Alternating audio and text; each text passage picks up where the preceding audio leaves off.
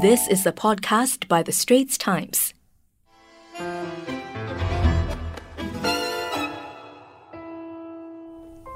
Welcome to Health Check. In this fortnightly podcast series on Wednesdays, The Straits Times guides you to healthier living and clears up misconceptions with our expert guests.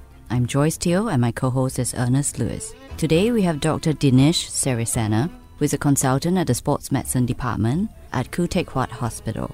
He's here to tell us if we should exercise when we are sick. Hi, Dr. Dinesh. Hello. Hi. So I think we all know that we should not exercise when we are really sick. But the question is whether we can exercise if we have a mild illness like a cold or maybe a cough. That's an interesting question, Joyce. The thing is, it depends on how the infection really affects you. If it's not too bad and you're mildly affected by it, you might want to consider some mild aerobic exercise, such as walking, or for me, I tend to do low-resistance cycling in the gym or something like that. And if you're not experiencing too much myalgia, say, that's what we call muscle ache, you could try something like a bit of light resistance, say maybe light weights in the gym, maybe not the normal weights that you lift or push in the gym, but drop down to maybe 50% or 30% of that just to keep things going. You could try something like yoga or Pilates just to maintain flexibility. But I think it's important to acknowledge how you're feeling. If you're feeling very fatigued, if you're feeling feverish, some people, if they get man flu, they become incapacitated. And so you'd really have to acknowledge how you're feeling. And the message, I guess, is that everyone's kind of affected differently by even the same illness. So it depends really on how you are generally. What's your level of fitness? Do you have any other medical problems to go with it, such as diabetes, hypertension? Are you using any particular medications that may be affecting it?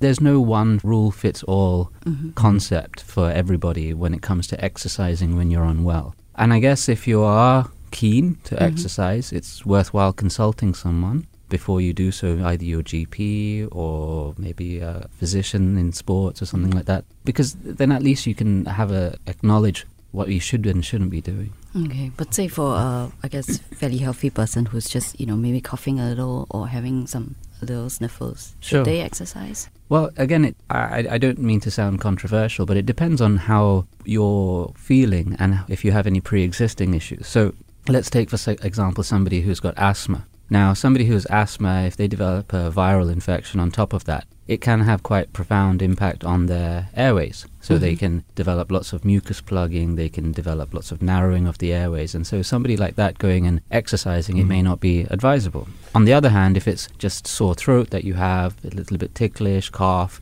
and it's not productive, you're not producing any greenish, yellowish sputum or anything like that, your airways are otherwise okay, and it's already just a kind of head cold, then again, seeing how you feel, doing some light exercise might actually help you feel a bit better. Okay, it might open up those airways a little bit more. Going out, getting some fresh air may not be a bad idea. So it really is on a very individual basis. So you got to take it into context with your physician. If you're someone who hasn't been exercising, it doesn't mean that after listening to this podcast, you should suddenly just go out there and start running. Like you said, get a walk, get some fresh air in. Yeah. Something like that. It can actually aid in my recovery as well. There is, again, it depends on how you are physically. So for me, the moment I tend to get a sore throat or a cold or something like that, I find that if I do a little bit of exercise, it keeps me going and I don't feel so tired, I don't feel so fatigued when I have the infection. But again, let's say, we have an elderly patient who's diabetic, hypertensive, maybe they've had a stroke or something like that. It may affect them worse than somebody who's younger or who doesn't have those other things. But equally, there's some conditions where you can have a viral infection, for argument's sake, and it can lead to further problems, say, a pneumonia or a encephalitis and even sepsis, which we don't want somebody to develop. So there are a few things that perhaps we should be looking out for in terms of what to kind of gauge how you're feeling. So Dr. Dinesh, is there any condition that will benefit from exercise for sure? Interesting you asked that, Joyce. One condition that I saw a lot, particularly in the UK, maybe not so common here in Singapore, but it is something that we do come across, is fibromyalgia or chronic fatigue syndrome, which is more commonly known as. Now, chronic fatigue syndrome, fibromyalgia is usually triggered off by a viral infection, and there's a sort of progressive chain of events to it. So they have the infection and they find that they're progressively fatigued, they're tired, their mood drops down, they're not able to function so well. And for some people, this can go on for months, if not years, and it can be very hard and very, very challenging to treat. What we know is that exercise is very, very important in this condition because it not only can help with elevating mood, it can improve your mobility, it improves your cardiovascular fitness. And it may sound somewhat counterintuitive because somebody's having muscle aches, somebody's having tiredness, they're having fatigue, and we're encouraging them to exercise.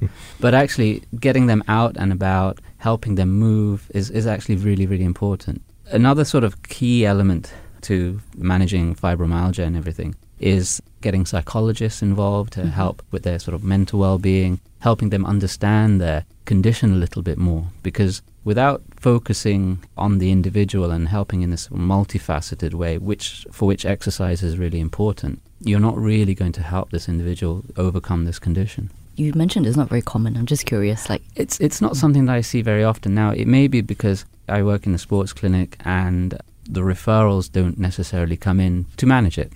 You see, maybe more of it's based in the community, and certainly when I was based in the UK, in the community I did see quite a lot of it. So it may be that it's more prevalent than I appreciate, but perhaps in the future as people become more aware of it, then we'll see more cases being dealt with. Okay, so if you like what you're hearing so far, do subscribe to our series Health Check on Apple Podcasts or Google Podcasts, or even on Spotify, and like us and give us a rating. Now back to our conversation with Dr. Dinesh Sirisena, a sports doctor from Khoo Teck Puat Hospital. So Dr. Dinesh, can I ask you, right, can I work out if I have taken medication? You know, most times I will feel, I really need to rest and just sleep, as you said, but it is not that advisable. I can actually tweak it according to my context of my condition with my doctor as well. I think exercising with medicine is very sort of generic advice in some ways. It depends on the type of medication that you're taking. If you're, let's say, somebody who's diabetic, hypertensive, got many other medical conditions, depending on the type of medication that you be taking, it may affect your ability to cope with the exercise. For example, if you're taking beta blockers or something like that, it naturally reduces your heart rate. You may feel dizzy when you're trying to do vigorous exercise. And so actually starting exercise under supervision with maybe a personal trainer or somebody like that to monitor you is very important. Now, if you're talking about exercising when you're unwell and maybe taking medications for cough, cold and things like that, some of these things have antibiotics? Not necessarily antibiotics, maybe something like a cough suppressant. So sometimes these are codeine-based medicines in different countries. And so this can lead to drowsiness. And so if you're feeling drowsy and then you're going to do something quite vigorous. Not advisable. No, so maybe not the safest thing to do in the world. Okay. But equally, if you're then, let's say your doctor has put you on to antibiotics or strong antivirals or something, it could imply that actually you've got quite a significant infection on board.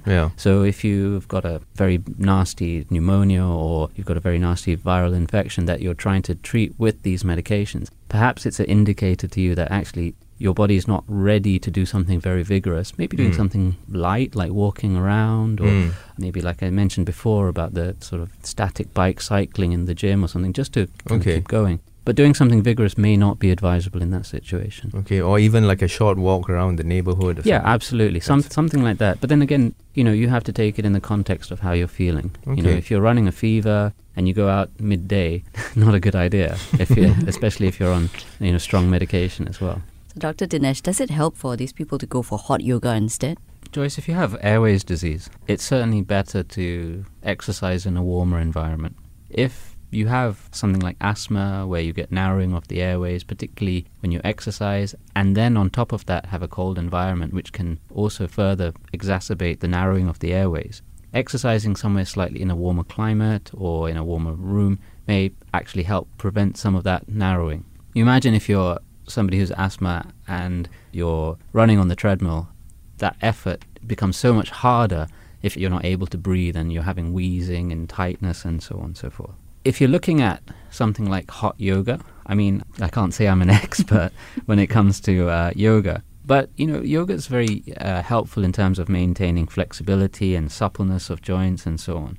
One of the things about hot yoga is that you tend to sweat a lot, and in that environment, even if you're not doing anything overly dynamic, you do lose a lot of fluid. So maintaining your hydration is important, but also making sure that you are not doing stretching and putting muscles under stress without having warmed up. So although the hot yoga may be helpful for if you've got asthma, you won't be exercising in quite the same way as if you do something aerobic. But it's important to warm up and try and kind of listen to what your body's saying, because if you take it beyond the limit of where it's comfortable to stretch to and move to, you may risk sort of injuring yourself as well. Okay, so Dr. Dinesh, what about you're sick and you're thinking that, okay, maybe I can do some light exercise or even other forms of taking fresh air and having a walk. But how do I prevent the spread of diseases to others, especially at the gym or other public areas? Well, I think there's some very simple things that you can do, simple measures. First one is if you're going out and about, maybe into a public area or to the gym, you can just wear a mask. Now, obviously, that may be a little bit difficult to exercise with, covering your face and so on. But, it does stop or it does limit the spread of infection to other people.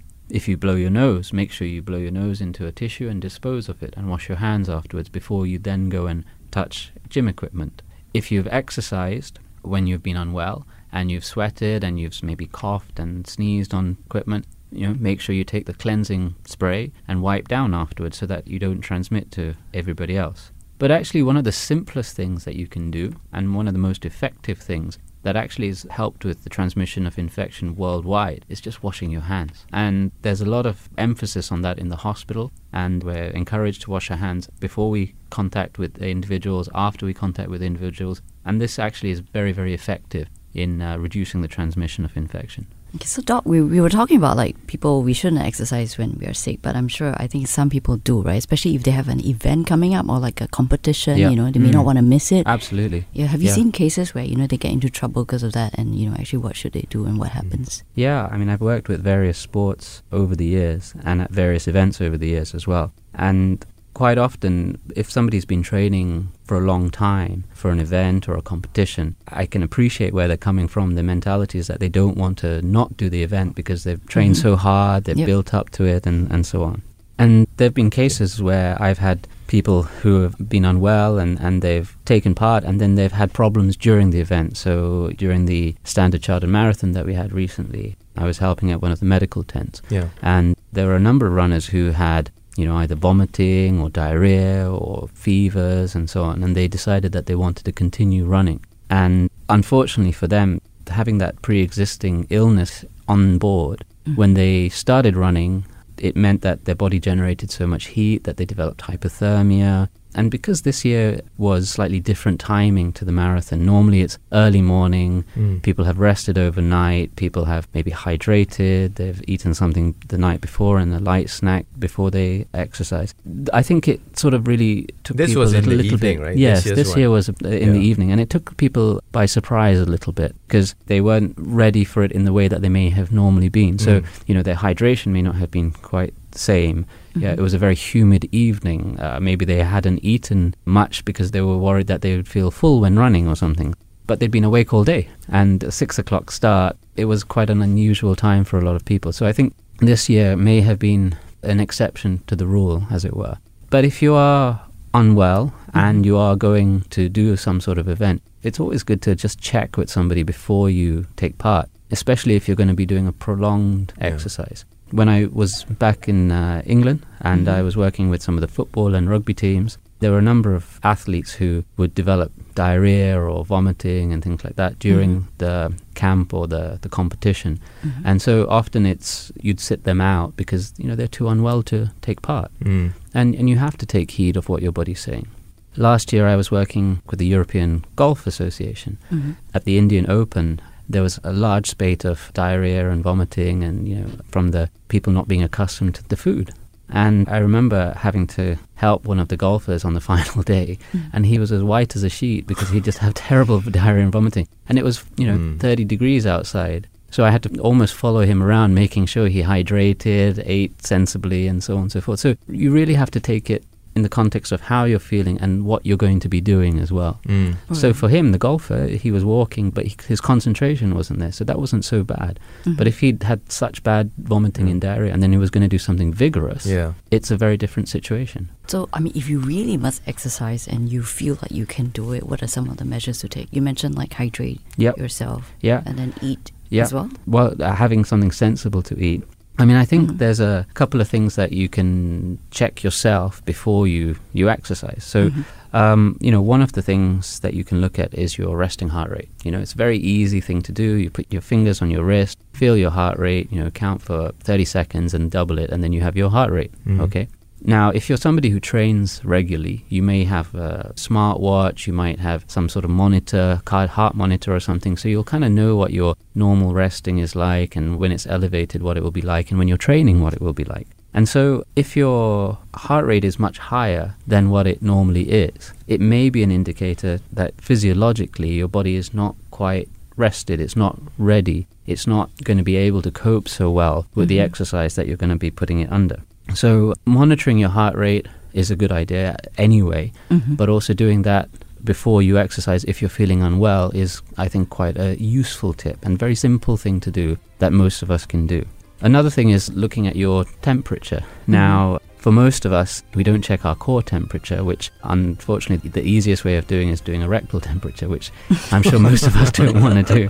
But, just checking what your temperature's like. So if you've been unwell, sore throat, coughing, phlegm, flu-like symptoms, check your temperature. Now, if it's elevated, then just be a bit cautious of the time of day you might be exercising, how vigorous you're going to be exercising.